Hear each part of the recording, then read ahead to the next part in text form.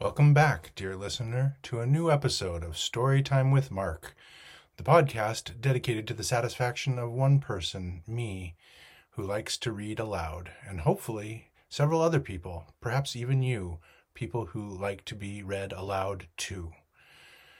Well, it's been a long time since I've recorded a story for this podcast, and I apologize for the long delay. It has been actually about 18 months since the last time I posted a reading of a story. And I was motivated to return to the business today in honor of a young man who is in my family who lives in Idaho, who I have a suspicion would like to hear some stories. And I thought I would start with a story that was very important to me when I was about his age. That timeless classic, Treasure Island by Robert Louis Stevenson. Yes, from the late 1800s, this tale of adventure and danger was certainly a very important part of mine, and I'm guessing many people's early reading experiences. And what a better place to start again than that, a great old story. It is my intention, since this is a longer piece, to record several segments, a few chapters at a time, so that the listener can tune in from time to time to catch up on the latest installments. And I hope that that will be satisfactory for your listening enjoyment. And so, without further ado, I bring you Treasure Island by Robert Louis Stevenson. The first section of this book is entitled Part 1, The Old Buccaneer. The first chapter is entitled The Old Sea Dog at the Admiral Benbow.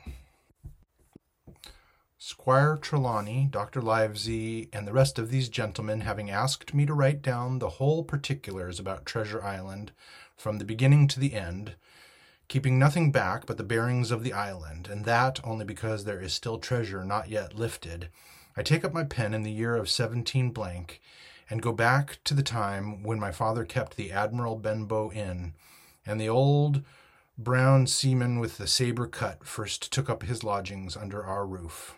I remember him as if it were yesterday, and he came plodding to the inn door, his sea chest following behind him in a hand barrow, a tall, strong, heavy, nut-brown man, his tarry pigtail falling over the shoulder of his soiled blue coat, his hands ragged and scarred with black broken nails, and the saber cut across one cheek, a dirty, livid white. I remember him looking round the cove and whistling to himself as he did so, and then breaking out in that old sea song that he sang so often afterwards. 15 men on the dead man's chest, yo-ho-ho, and a bottle of rum, in the high, old, tottering voice that seemed to have been turned and broken at the capstan bars. Then he rapped on the door with a bit of a stick like a hand spike that he carried, and when my father appeared, called roughly for a glass of rum. This, when it was brought to him, he drank slowly, like a connoisseur, lingering on the taste, and still looking about him at the cliffs and up at our signboard. "This is a handy cove," says he at length, "and a pleasant sitiated grog shop. Much company, mate?" My father told him no, very little company, and the more was the pity. "Well then," said he, "this is the berth for me. Here, ye matey," he cried to the man who had trundled the barrow. "Bring up alongside and help up my chest. I'll stay here a bit," he continued. "I'm a plain man. Rum and bacon and eggs is what I want, and that head up there for to watch ships off. What you might call me captain. Oh, I see what you're at there." And he threw down 3 or 4 gold pieces on the threshold. "You can tell me when I've worked through that," says he, looking as fierce as a commander. And indeed, bad as his clothes were, and coarsely as he spoke, he had none of the appearance of a man who sailed before the mast, but seemed like a mate or skipper, accustomed to be obeyed or to strike. The man who came with the barrow told us the mail had sent him down the morning before at the Royal George, and that he had inquired what inns there were along the coast, and hearing ours well spoken of, I suppose, and described as lonely, had chosen it from the others for his place of residence. And that was all we could learn of our guest. He was a very silent man by custom. All day he hung round the cove or upon the cliffs with a brass telescope. All evening he sat in a corner of the parlor next to the fire and drank rum and water very strong. Mostly he would not speak when spoken to, only look up sudden and fierce and blow through his nose like a foghorn. And we and the people who came around our house soon learned to let him be. Every day when he came back from his stroll, he would ask if any seafaring men had gone by along the road. At first we thought it was the want of company of his own kind that made him ask this question, but at last we began to see he was desirous to avoid them. When a seaman put up at the Admiral Benbow, as now and then some did, making by the coast road for Bristol, he would look in at him through the curtained door before he entered the parlor, and he was always sure to be silent as a mouse when any such was present. For me, at least, there was no secret about the matter, for I was, in a way, a sharer in his alarms. He had taken me aside one day and promised me a silver fourpenny on the first of every month if I would only keep my weather eye open for a seafaring man with one leg, and let him know the moment he appeared. Often enough, when the first of the month came round and I applied to him for my wage, he would only blow through his nose at me and stare me down. But before the week was out, he was sure to think better of it, bring me my fourpenny piece, and repeat his orders to look out for the seafaring man with one leg. How that personage haunted my dreams I can scarcely tell you.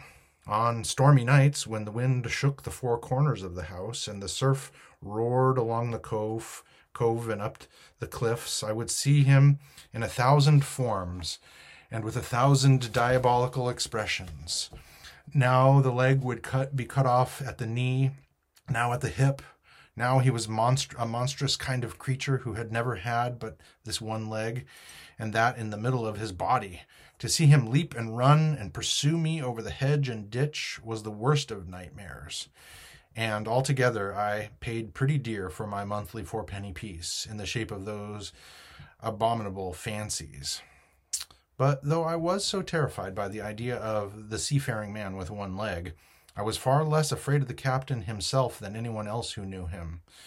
There were nights when he took a deal more rum and water than his head could carry, and he would sometimes sit and sing his wicked old wild sea songs, minding nobody. But sometimes he would call for glasses round and force all the trembling company to listen to his stories and bear a chorus to his singing. Often I have heard the house shaking with yo-ho-ho and a bottle of rum, and all the neighbors joining in for dear life with the fear of death upon them, and each singing louder than the other to avoid remark. For in these fits he was the most overriding companion ever known. He would slap his hand on the table for silence all round.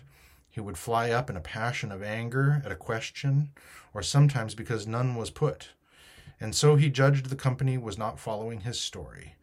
Nor would he allow anyone to leave the inn till he had drunk himself sleepy and reeled off to bed.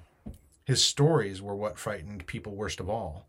Dreadful stories they were, about hanging and walking the plank, and storms at sea, and the dry Tortugas, and wild deeds in places on the Spanish Main. By his own account, he must have lived his life among some of the wickedest men that God ever allowed upon the sea, and the language in which he told these stories shocked our plain country people almost as much as the crimes that he described. My father was always saying that the inn would be ruined, for people would soon cease coming here to be tyrannized over and put down and sent shivering to their beds. But I really believe his presence did us good. People were frightened at the time, but on looking back, they rather liked it. It was a fine excitement in a quiet country life, and there was even a party of the younger men who pretended to admire him, calling him a true sea dog and a real old salt, and such like names, and saying this was the sort of man that made England terrible at sea. In one way, indeed, he bade fair to ruin us, for he kept on staying week after week, and at last month after month, so that all the money had been long exhausted, and still my father never plucked up the heart to insist on having more. If ever he mentioned it, the captain blew through his nose so loudly that you might say he roared, and stared my poor father out of the room. I have seen him wringing his hands after such a rebuff, and I am sure the annoyance and the terror he lived in must have greatly hastened his early and unhappy death. All the time he lived with us, the captain made no change whatever in his dress, but to buy some stockings from a hawker. One of the cocks of his hat having fallen down, he let it hang from that day forth, though it was a great annoyance when it blew. I remember the appearance of his coat, which he patched himself upstairs in his room, and which before the end was nothing but patches. He never wrote or received a letter, and he never spoke with any but the neighbors, and with these, for the most part, only when drunk on rum. The great sea chest none of us had ever even seen open. He was only once crossed, and that was towards the end, when my poor father was far gone in a decline that took him off. Dr. Livesey came late one afternoon to see the patient, took a bit of dinner from my mother, and went into the parlor to smoke a pipe until his horse should come down from the hamlet, for we had no stabling at the old Benbow. I followed him in, and I remember observing the contrast of the neat, bright doctor with his powder as white as snow and his bright black eyes and pleasant manners made with this coltish country folk, and above all, with that filthy, heavy, bleared scarecrow of a pirate of ours, sitting far gone in rum, with his arms on the table. Suddenly he, the captain that is, began to pipe up his eternal song, 15 men on the dead man's chest, yo-ho-ho and a bottle of rum, drink and the devil have done for the rest, yo-ho-ho and a bottle of rum. At first I had supposed the dead man's chest to be that identical big box of his upstairs in the front room, and the thoughts that had been mingling in my nightmares with that of the one-legged seafaring man. But by this time we had all long ceased to pay any particular notice to the song. It was new that night to nobody but Dr. Livesey, and on him I observed it did not produce an agreeable effect, for he looked up for a moment quite angrily before he went on with his talk to old Taylor the gardener on a new cure for the rheumatics. In the meantime, the captain gradually brightened up at his own music, and at last flapped his hand upon the table before him in a way we all knew to mean silence. The voices stopped at once, all but Dr. Livesey's. He went on as before, speaking clear and kind, and drawing briskly at his pipe between every word or two. The captain glared at him for a while, flapped his hand again, glared still harder, and at last broke out with a villainous low oath. "Silence there between decks." "Were you addressing me, sir?" says the doctor. And when the ruffian had told him with another oath that this was so, "I have only one thing to say to you, sir," replies the doctor, "that if you will keep on drinking rum, the world will soon be quit of a very dirty scoundrel." The old fellow's fury was awful.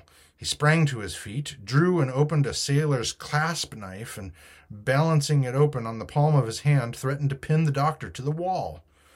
The doctor never so much as moved.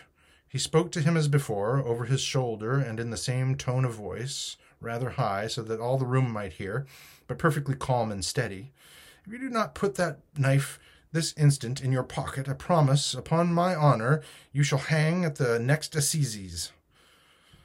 Then, following a battle of looks between them, but the captain soon knuckled under, put up his weapon, and resumed his seat, grumbling like a beaten dog. "And now, sir," continued the doctor, "since I know there's such a fellow in my district, you may count I'll have an eye upon you day and night. I'm not a doctor only, I'm a magistrate, and if I catch a breath of complaint against you, if it's only for a piece of incivility like tonight's, I'll take effectual means to have you hunted down and routed out of this. Let that suffice." Soon after, Dr. Livesey's horse came to the door, and he rode away, but the captain held his peace that evening, and for many evenings to come. Next chapter. The black dog appears and disappears. It was not very long after that there occurred the first of the mysterious events that rid us last of the captain, though not, as you will see, of his affairs. It was a bitter cold winter, with long hard frosts and heavy gales, and it was plain from the first that my poor father was little likely to see the spring. He sank daily, and my mother and I had all the inn upon our hands, and were kept busy enough without paying much regard to our unpleasant guest. It was one January morning, very early, a pinching, frosty morning, the cove all grey with hoarfrost, the ripple lapping softly on the stones, the sun still low and only touching the hilltops and shining far to seaward. The captain had risen earlier than usual and set down the beach, his cutlass swinging under the broad skirts of his old blue coat, his brass telescope under his arm, his hat tilted back upon his head. I remember his breath hanging like smoke in his wake as he strode off, and the last sound I heard of him as he turned the big rock was a loud snort of indignation, as though his mind was still running upon Dr. Livesey. Well, Mother was upstairs with Father, and I was laying the breakfast table against the captain's return, when the parlor door opened and a man stepped in, on whom I had never set my eyes before. He was a pale, tallowy figure, wanting two fingers on the left hand, and though he wore a cutlass, he did not look much like a fighter. I had always my eye open for seafaring men with one leg or two, and I remember this one puzzled me. He was not sailorly, and yet he had a smack of the sea about him, too. I asked him what was for his service, and he said he would like rum, but as I was going out of the room to fetch it, he sat down upon a table and motioned me to draw near. I paused where I was, with my napkin in my hand. "Come here, sonny," says he. "Come nearer here." I took a step nearer. "Is this here table for my mate Bill?" he asked, with a kind of leer. I told him that I did not know of his mate Bill, and this was for a person who stayed in our house who we called the captain. "Well," said he, "my mate Bill would be called the captain, as like as not. He had a cut upon one cheek, and a mighty pleasant way with him, particularly in drink, has my mate Bill. We'll put it, for argument like, that your captain has a cut on one cheek, and we'll put it, if you like, that cheek's the right one. Ah, well, I told you. Now, is my mate Bill in this here house?" I told him he was out walking. "Which way, sonny, which way is he gone?" And when I had pointed out the rock, and told him how the captain was likely to return, and how soon, and answered a few other questions, "Ah," said he, "this'll be as good a drink as my mate Bill." The expression on his face as he said these words was not at all pleasant, and I had my own reasons for thinking that the stranger was mistaken, even supposing he meant what he said. But it was no affair of mine, I thought, and besides, it was difficult to know what to do. The stranger kept hanging about just inside the inn door, peering round the corner like a cat waiting for a mouse. Once I stepped out myself into the road, but he immediately called me back, and as I did not obey quick enough for his fancy, a most horrible change came over his tallowy face, and he ordered me in with an oath that made me jump. As soon as I was back again, he returned to his former manner, half fawning, half sneering, patted me on the shoulder, told me I was a good boy, and he had taken quite a fancy to me. "I have a son of my own," said he, "and as like you as 2 blocks, and he's all the pride of my heart. But the great thing for boys is discipline, sonny, discipline. Now, if you had sailed along of Bill, you wouldn't have stood there to be spoke to twice, not you. That was never Bill's way, nor the way of sitches sailed with him. And here, sure enough, is my mate Bill with a spyglass under his arm. Bless his old art, to be sure. You and me'll just go back into the parlor, sonny, and get behind the door, and we'll give Bill a little surprise, bless his heart, I say again." So saying, the stranger backed along with me into the parlor and put me behind him in the corner so that we were both hidden by the open door. I was very uneasy and alarmed, as you may fancy, and it rather added to my fears to observe that the stranger was certainly frightened himself. He cleared the hilt of his cutlass and loosened the blade in the sheath, and all the time we were waiting there he kept swallowing as if he felt what we used to call a lump in the throat. At last in strode the captain, slammed the door behind him without looking to the left or right, and marched straight across the room to where his breakfast waited him. "Bill," said the stranger, in a voice that I thought he had tried to make bold and big. The captain spun round on his heel and fronted us. All the brown had gone out of his face, and even his nose was blue. He had the look of a man who sees a ghost, or the evil one, or something worse, if anything can be. And upon my word, I felt sorry to see him all in a moment turned so old and sick. "Come, Bill, you know me. You know an old shipmate, Bill, surely," said the stranger. The captain made a sort of gasp. "Black Dog," said he. "And who else?" returned the other, getting more at his ease. "Black Dog as ever was. Come for to see his old shipmate Billy at the Admiral Benbow Inn. Ah, Bill, we have seen a sight of times, us two, since I lost them 2 talons, holding up his mutilated hand. "Now look here," said the captain. "You've run me down. Here I am. Well, then, speak up. What is it?" "That's you, Bill," returned Black Dog. "You're in the right of it, Billy. I'll have a glass of rum from this dear child here, and that I've took such a liking to, and we'll sit down, if you please, and talk square like old shipmates." When I returned with the rum, they were already seated at either side of the captain's breakfast table, Black Dog next to the door and sitting sideways so as to have one eye on his old shipmate and one, as I thought, on his retreat. He bade me go and leave the door wide open. "None of your keyholes for me, sonny," he said, and I left them together and retired into the bar. For a long time, though I certainly did my best to listen, I could hear nothing but a low gabbling. But at last the voices began to grow higher, and I could pick up a word or two, mostly oaths, from the captain. "No, no, no, no, and the end of it," he cried once, and again, "If it comes to swinging, swing all, say I." Then all of a sudden there was a tremendous explosion of oaths and other noises.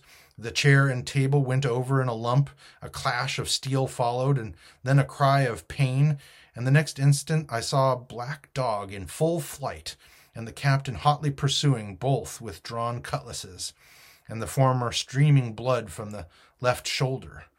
Just at the door the captain aimed at the fugitive one last tremendous cut, which could certainly have split him to the chine had it not been intercepted by our big signboard of Admiral Benbow.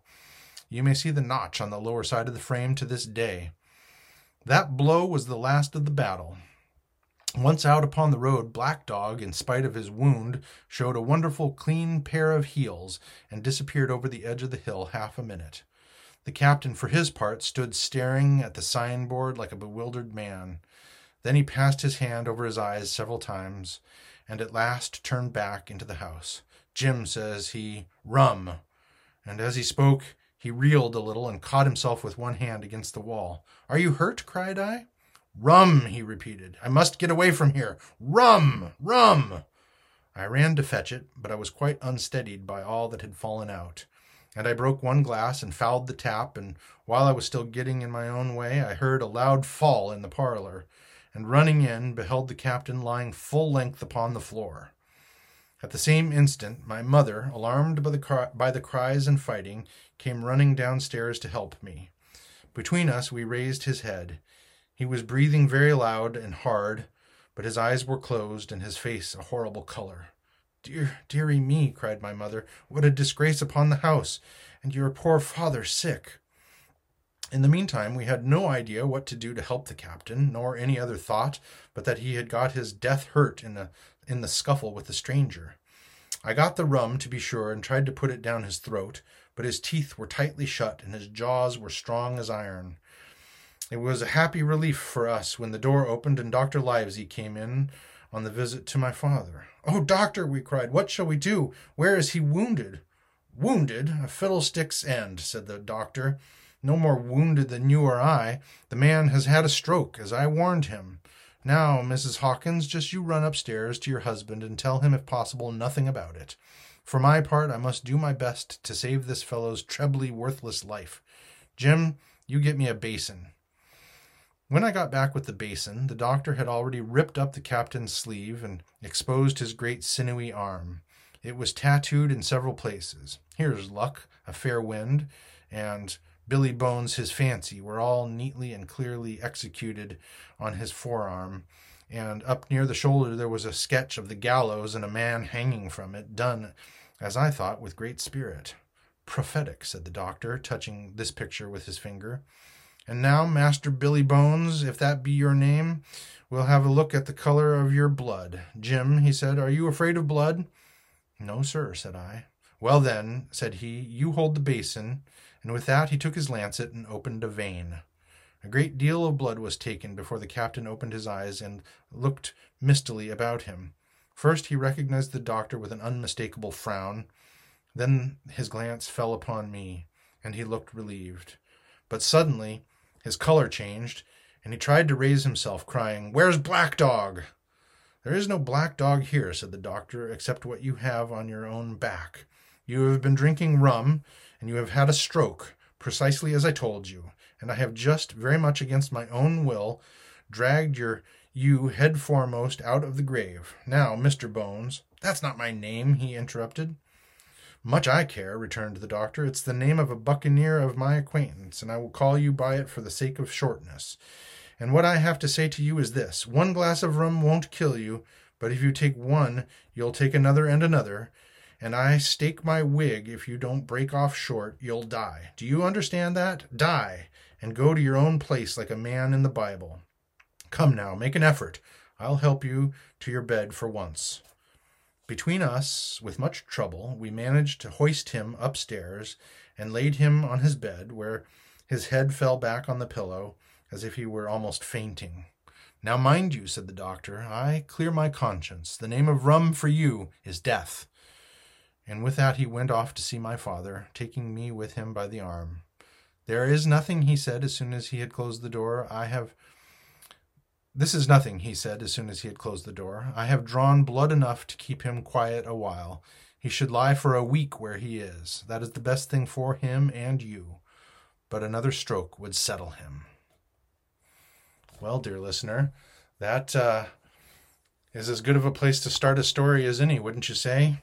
Our main character, the young lad, meeting a scurvy old pirate dog and finding that the situation may be a little bit more dangerous than he had known. I hope that you'll tune in for another episode of Storytime with Mark, and we will continue the story of Treasure Island by Robert Louis Stevenson.